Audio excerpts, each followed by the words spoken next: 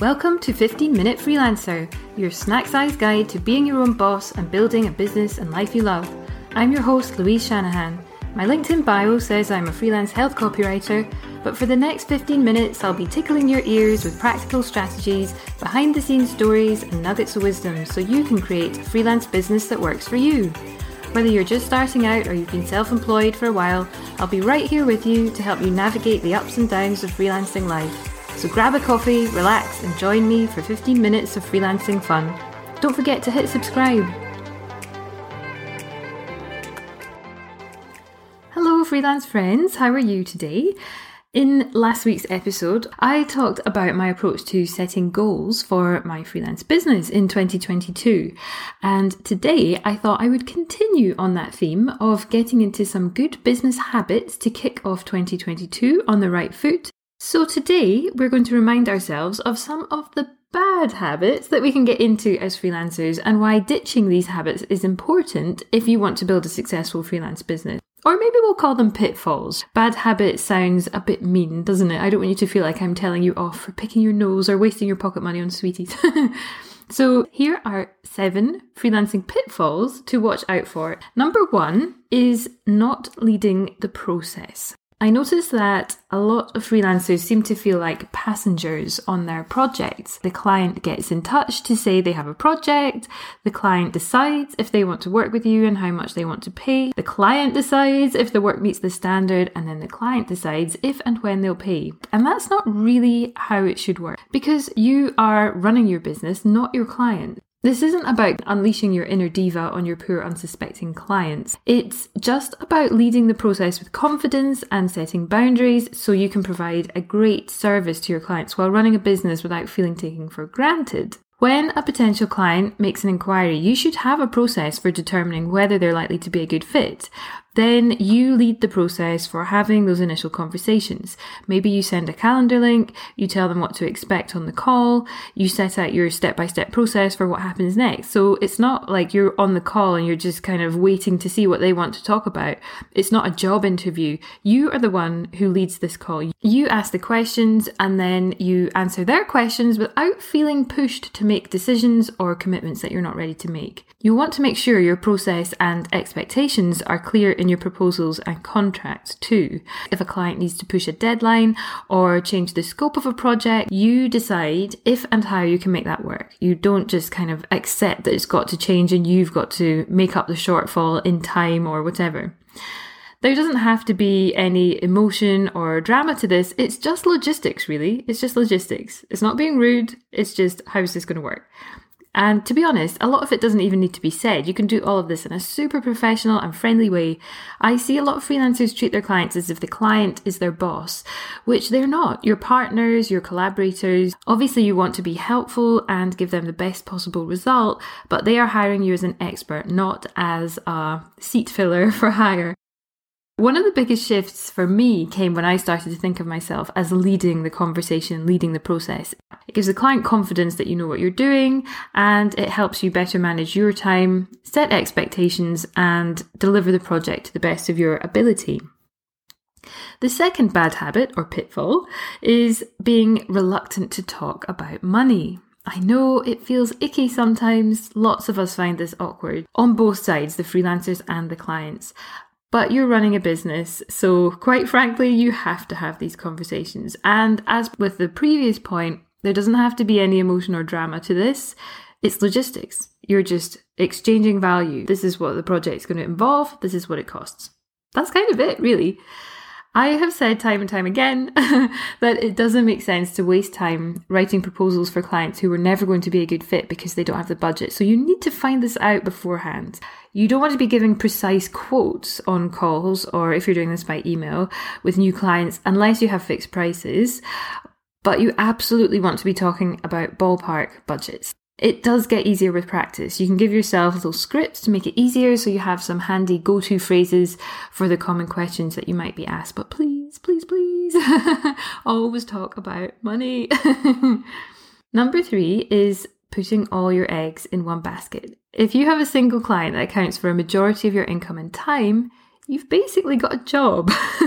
It might feel quite secure and reassuring because you know that you'll have a certain amount of money and work coming in, and it can be really comfortable to work with the same team that you get to know really well, but ultimately this is a false sense of security. If they decide to move on for whatever reason and end the contract, you'll be in a world of stress. Things can change suddenly for all sorts of reasons, so you need to be prepared. If you go back to the episode that I recorded with Andre Spiteri, he talks about how he always aims to have, I think, no more than a third of his income coming from any one client. Because if you have too many eggs in one basket, then you're financially vulnerable, and it probably also affects your decision making because you might feel like you can't push back or say no to things so easily when you're relying so much on this one client. Taking time off might be trickier. So while those big juicy contracts are very tempting, do make sure that you consider how secure they really are and whether they might be forcing you to compromise on things like your autonomy, flexibility, choice, which are probably a big part of the reason why you became self-employed in the first place. Having multiple revenue streams, whether that's multiple clients or other side projects, will put you in a much stronger position. The fourth pitfall is only marketing when you need clients. So what's that saying? Fix the roof when the sun is shining. Well, that's something for freelancers to live by, isn't it? Just because you're booked up for the next 3 months doesn't mean you should stop putting yourself out there. As with the previous pitfall, if any of those projects fall through, you may suddenly find yourself with a bit of a gap to fill. And if you're busy for a while and you start to get a bit cash about your marketing, you might find yourself scrambling to catch up if you find yourself with a quiet spell and you need to suddenly drum up interest. Instead, if you keep marketing yourself regularly, and yeah, you can ease up a bit if you're busy, but if you maintain a visible presence, you'll have a nice stream of leads to turn to when you do have an opening. And it means you can keep raising your rates as well because you'll be confident of filling those spots and you won't be marketing or saying yes to projects from a place of desperation. So you can choose the projects that you do as well. Number 5 is the old comparisonitis. I know it's tough when we go on LinkedIn or Twitter or Instagram. We see all the amazing work that everyone else seems to be doing, and we imagine that they must be rolling in cash, or we see them talk about their streamlined processes and we wonder why our to-do list is a giant scribble of stress. But comparing yourself or comparing your business with others is not usually super helpful. I love seeing what other people are up to because A, I'm quite nosy, and B, it can be inspiring or give you new ideas, or you can learn from what's worked for them. But we should still stay focused on our own work. You only see the highlight reel online, like we all know this, don't we? Focusing too much on what everyone else is doing feeds imposter syndrome. It puts you off self-promotion, and it might lead you to set goals that don't really mean anything to you personally. You might forget to congratulate yourself on what you've achieved because you're so focused on someone else who seems to have done so much more. So let's kick this one to the curb in 2022. Number 6 is not asking for help when you need it. When you work alone, I think it's pretty normal to feel, at least in the early stages of your freelance career, that you need to be doing everything yourself, and that's not really the case. And asking for help isn't a sign of weakness. It's simply good business sense, I think. That might be outsourcing some of your client work to other freelancers. It might be seeking advice from a professional like an accountant or getting practical support from a VA. It might be asking for help and moral support from other freelancers. It might be asking your partner or your family or your friends for help with, I don't know, watching the kids or taking on more of the burden with household chores, or just giving you a hug after a hard day.